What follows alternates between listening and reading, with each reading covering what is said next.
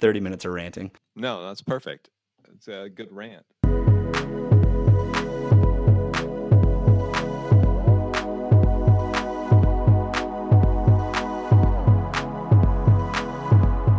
Welcome to the Thought Feeder podcast. I'm Joel Goodman with a man that is another year older and wiser, John Steven Stansel. 40. Yeah. Old Man JS today is going to help me talk through something that is near and dear to my heart now. Well, it is, but it's something that has really come to light in the transition to universities having to do pretty much everything digitally. And that is how lacking our digital strategies in general in higher ed are to handle this sort of a change. And I wanted to start off the conversation talking about how scared I have been, and I know JS feels the same way, to see reports of institutions cutting back on their marketing staff, on the people that actually do the primary communicating for their institutions and are the ones that are kind of the gateway to any prospective student, to donors, to anyone that comes in contact with the institution. Yeah, it seems so counterintuitive that at a time like this, you need that communication. You need the advertising to go out in order to for long-term success. You might be able to save a little bit money in your budget for the short term, but if you want your university to be successful 3, 4, 5 years from now, cutting that marketing budget and cutting that marketing team is really going to come back to bite you. And I've been having conversations kind of personally with friends that are in the industry and friends that are adjacent to the industry, just concerning how higher ed goes through these cycles every 5 to 8 to 10 years.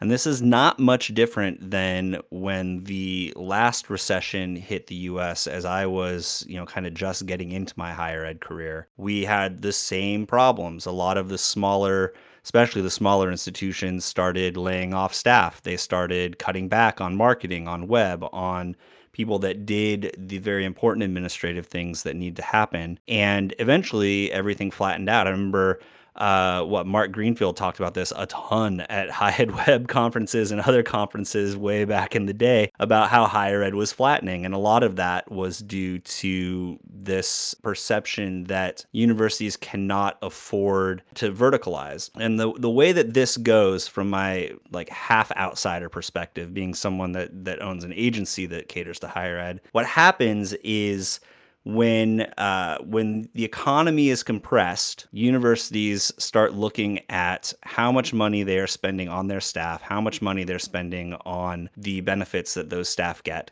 and they realize, oh wow, we're actually spending a lot of money. Now, whether or not you're actually spending a lot of money compared to the fair market value of what a lot of these people could get if they went to, public companies or startups or tech companies, that's another issue. I would argue you're really not spending that much on those people. But the problem that happens is you've gone vertical, you've hired all these people because at some point you thought, oh man, we're spending too much money on agencies and vendors and contractors. And we can do all that stuff in-house. You do this stuff in-house, and then especially when the economy's good, you feel like, yeah, man, I can hire all kinds of people and we can do all kinds of great work. Whether you do great work or not is another thing that we could talk about later on another episode. But what ends up happening is once the economy starts to tank, higher ed starts dumping staff and cutting all those jobs. But eventually you're going to realize, oh geez, we've actually got to keep doing the marketing that we have been doing. And so what do? Well, you don't hire people for full-time jobs. You go out and you work with an agency because you think an agency is going to get it done better or cheaper or more cost effectively in some way.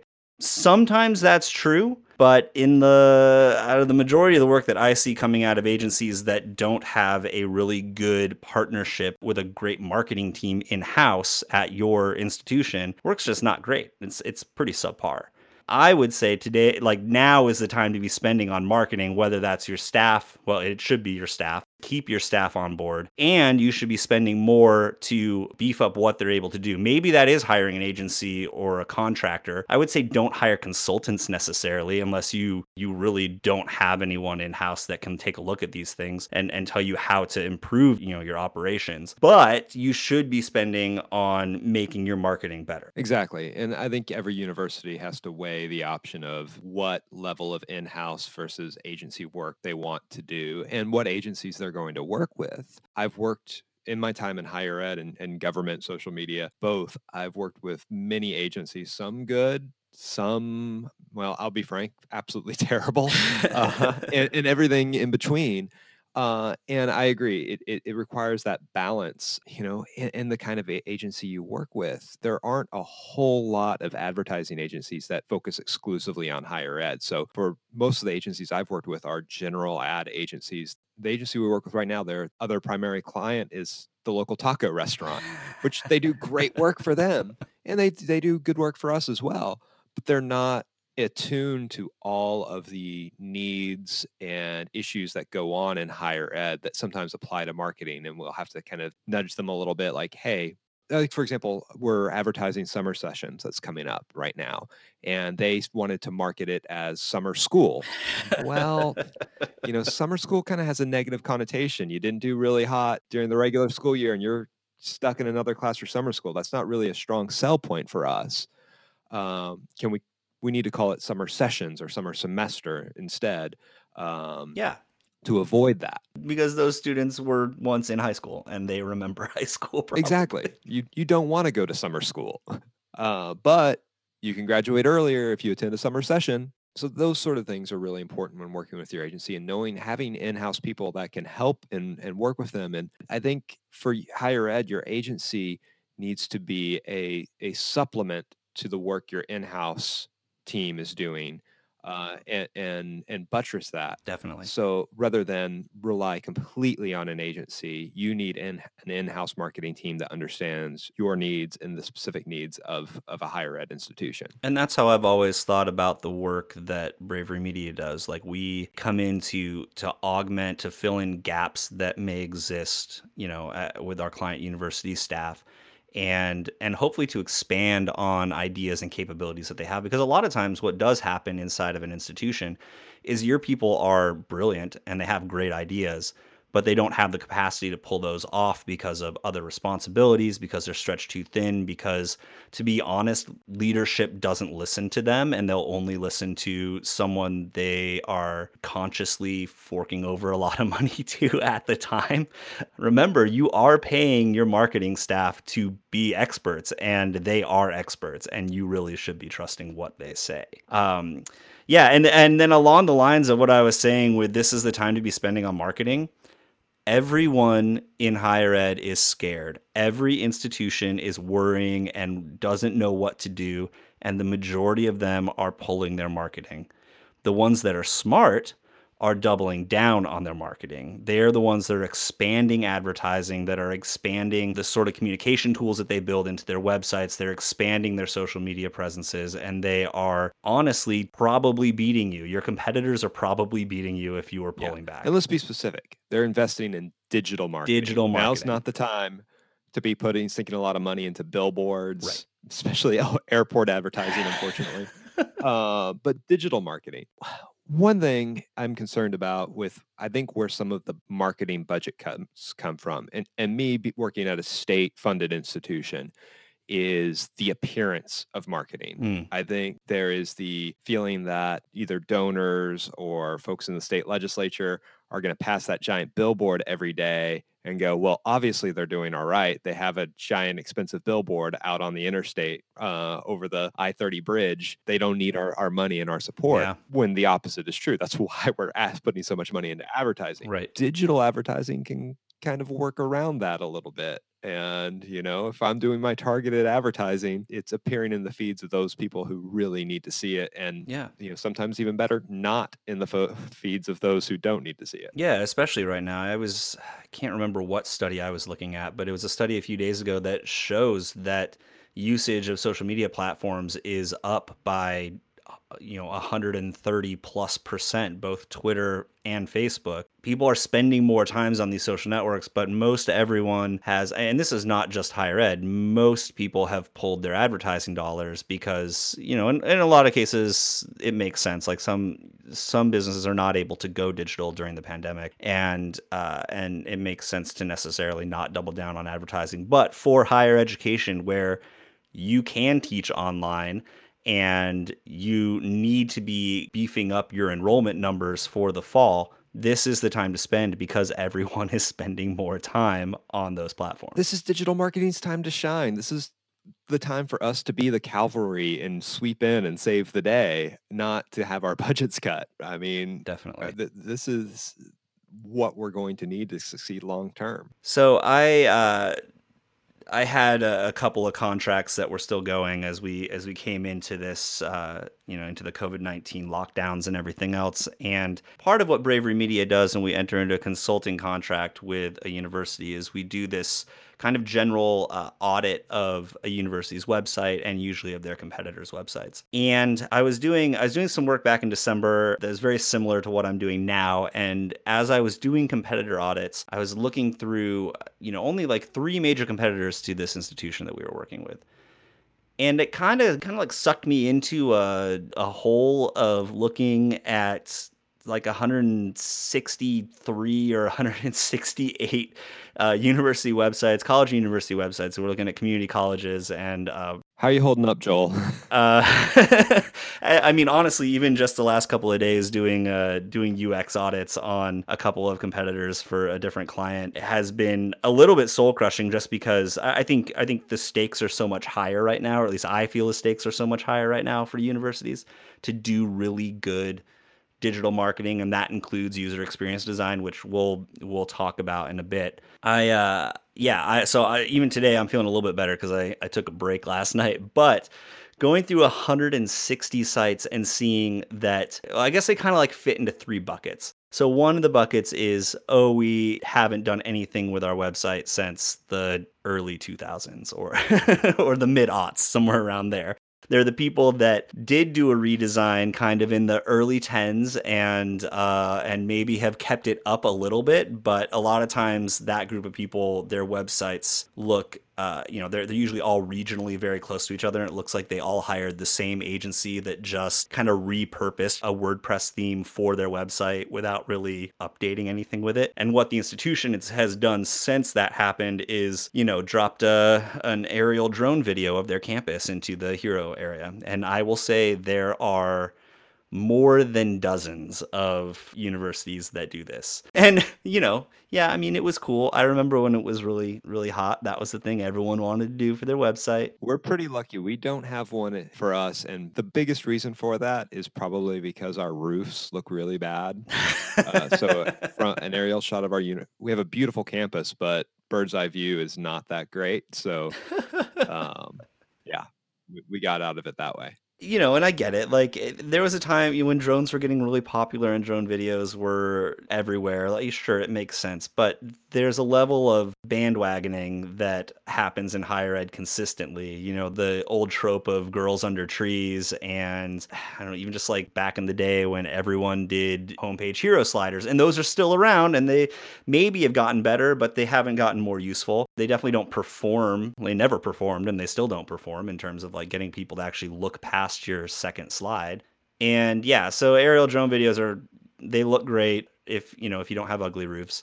And but otherwise, everyone has one. Everyone has one. And if you have a typical looking campus, like typical collegiate buildings with green trees, you don't look that much different to your neighbors who have done the exact same thing.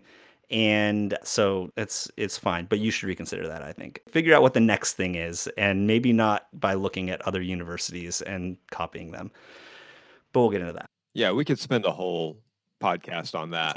We probably will at some I point. mean, let's not get too deep into it, but like looking at the COVID-19 content that's going out right now, it's one school post a stand 6 foot away with your mascot in the middle graphic, and then Yeah. every single school does the same exact thing. And I think it's because somebody sees it and goes, hey, school A has this. Why don't we do that? and Yeah. the person making it doesn't have the authority to say no. And just like we were talking about with our friend Erica Boltz on the last episode, leadership sees something that someone else did and thinks that's the thing to do, and they go and do it. And it's kind of systemic to how higher ed does its marketing, for better or worse, unfortunately.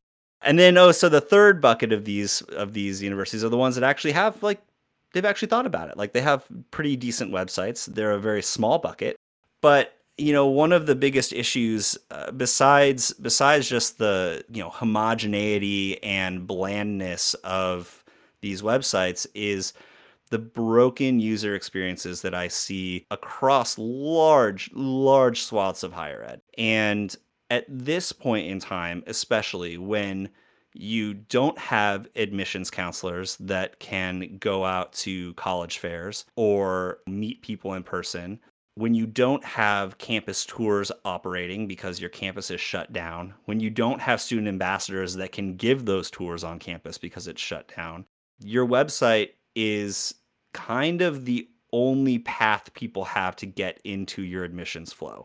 And, we talk a lot about like admissions funnels and things like that and enrollment marketing. A funnel on a website is a little bit different, but similar. It follows the same path. We've got issues where someone will hit a university website. They will have no way to directly find what programs that institution offers, or the institution gives away, but they're using some weird language on the button, so no one really knows what it is, or they're like driving it way down at the end of the page when that is the very first thing every prospective student is looking for. And that's a problem.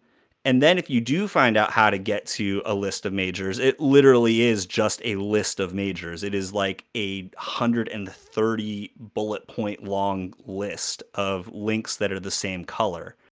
And yeah, sure. I mean, I did this back in what, 2006, 2005, 2000. No, I guess it was like 2008. So 2008, when I was redesigning a college website, like that's what we did. I mean, we didn't do a giant long list. We broke it into a couple of columns, but we did do a bulleted list. Times have changed and UX practice has changed. There are better ways to present that data to people. But even then, you have a list of links and you have no way on that page for someone to say request information. I mean, sometimes you just look at a giant block of text and you think, I don't want to read any of this. Maybe I could just ask someone if they have a certain program. They're asking your social media manager. They are asking your social media managers. The bulk of Facebook questions I get are, do you have this sort of program? And what sort of scholarships do you offer? Talk to your social media manager and ask what questions they're getting a whole lot of. And that might be something that you might need to make more prominent on your website. Yeah, definitely. Normally, it's not just because someone's lazy and hasn't checked out your website. It's because they have checked out your website and have been turned away. Like, I mean, they've just lost interest because it's so difficult to find that information that they would rather just ask a person. And if you don't have an easy way for them to ask someone through a web form or a live chat, they are going to ask your social media person, because that's social accounts are the easiest way to ask a question if someone has it. So you can cut down on a lot of that and allow your social media folks to do more marketing and outreach by fixing some of the user experience design on your websites. Let me ask you this, Joel. Sure. So being on the inside of the higher ed world, Yes. being in the belly of the beast, working at a university daily. University homepages are contentious and valuable real estate.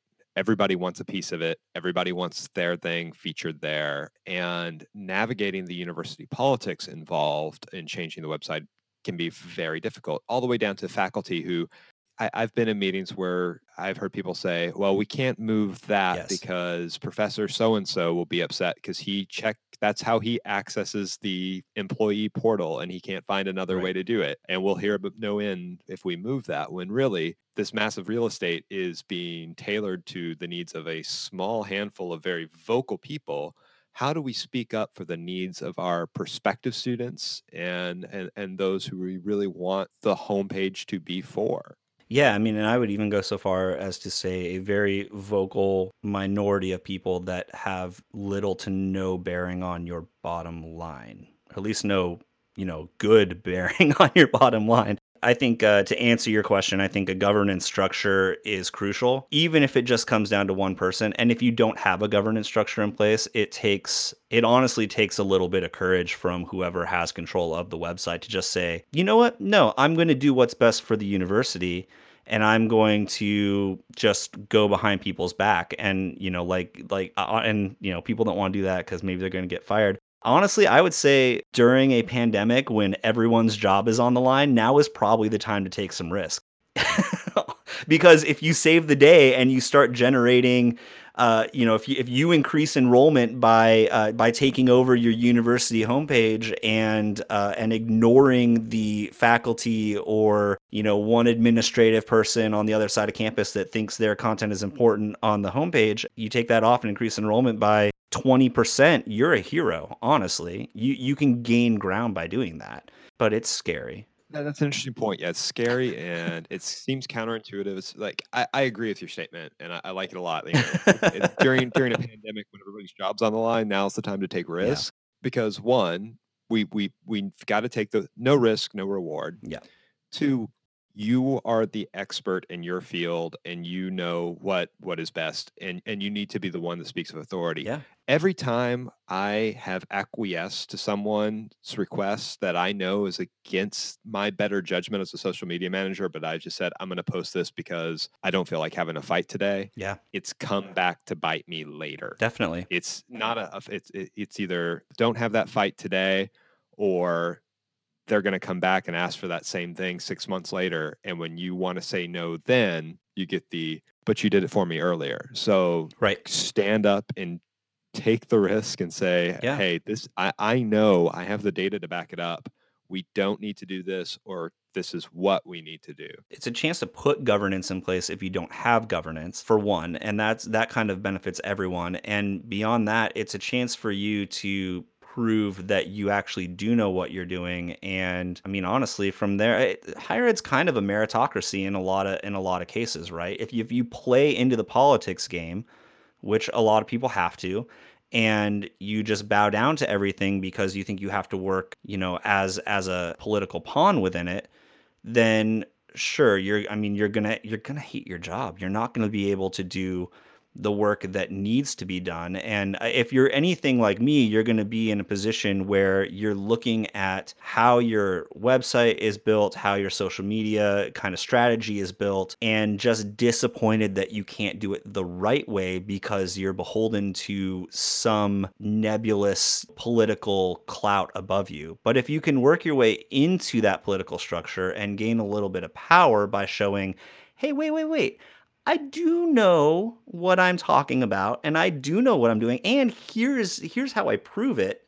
Not just by taking an action, but by taking an action that has a measurable result that's beneficial to your institution. It's hard for anyone to argue against that, and if someone does, I mean, and not everyone thinks the way that I do, but I'd be severe, yeah, I'd be severely questioning whether I want to work at an institution that doesn't value actually getting stuff done, actually doing things well, and because I don't know. I always want to do good work. I don't want to do mediocre work for the rest of my life. That sucks. Exactly. No. And I mean, and the people that do this work in higher ed are there because they believe in the missions of the university. Like Right. they could be out in, the private field and sector getting paid a lot more to do the same job. So they're doing it because they love what they do.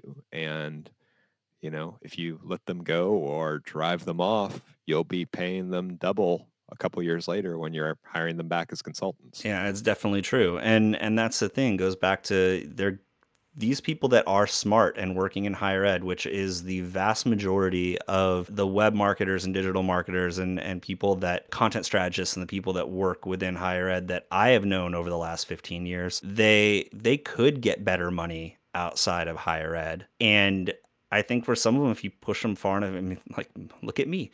You push me far enough, like, I'm going to leave and I'm just going to go do my own thing and help all of higher ed and places that are willing to accept help and want to be better and just don't have the ability to have a full-time person, but can like free up or have, a full-time person to do the work that you're going to do, but can free up some money to help you come in and augment the team that they do have in place or to help inject some new life into the thought process that's happening if that needs. Those are the people that we want to work with. Those of us that go out and freelance or do agency work in higher ed, we want to work with institutions that actually care about staying alive, that care about bringing more students in, that care about people, honestly, because I think a lot of times looking at how university websites from a user experience perspective have been operating, there's a lack of humanity at times, or it feels like there hasn't been an adaptation to how humans are and react to things these days as opposed to how they did 10 years ago or 15 years ago. And that's not only sad, but it's harmful to your institution. I think, I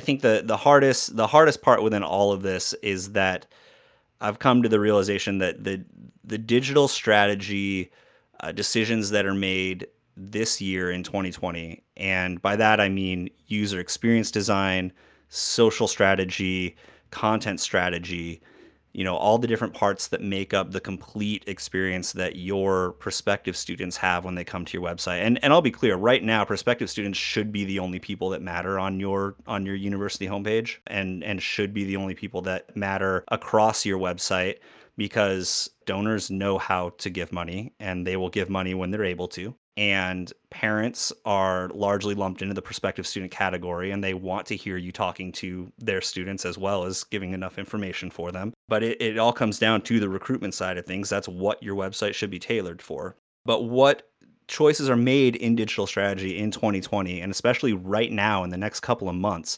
are largely going to determine which universities stay open for another 50 years or more after this pandemic has kind of subsided and has kind of gotten under control, and which ones are going to fade away and close. And we've already seen small institutions closing. Neighbor to my college alma mater, my undergrad alma mater, recently closed. And there have been 6 or 7 others that have come up, and more are coming down the pike. And one, it's sad, but to me, it's sad because it was avoidable. They just didn't spend the money in the right place, or put the emphasis in the right place, or pay attention to the things that could make them better as institutions and kind of weather this. So I think now is the time to really reevaluate. If the digital strategy you were running before the lockdown happened and before this giant all digital shift happened, reevaluate whether or not that actually fits into an all digital higher ed world. And if it doesn't, modify it. Change it. There's no problem with changing it to do better and matching the climate that we're in. I'd agree with that 100%.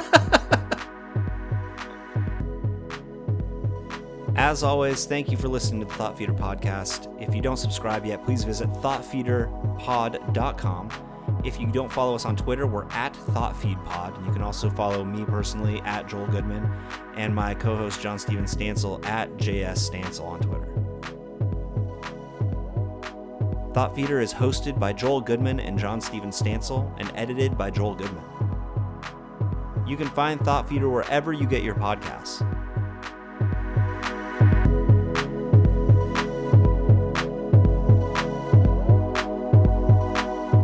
Thought Feeder is sponsored by University Insight.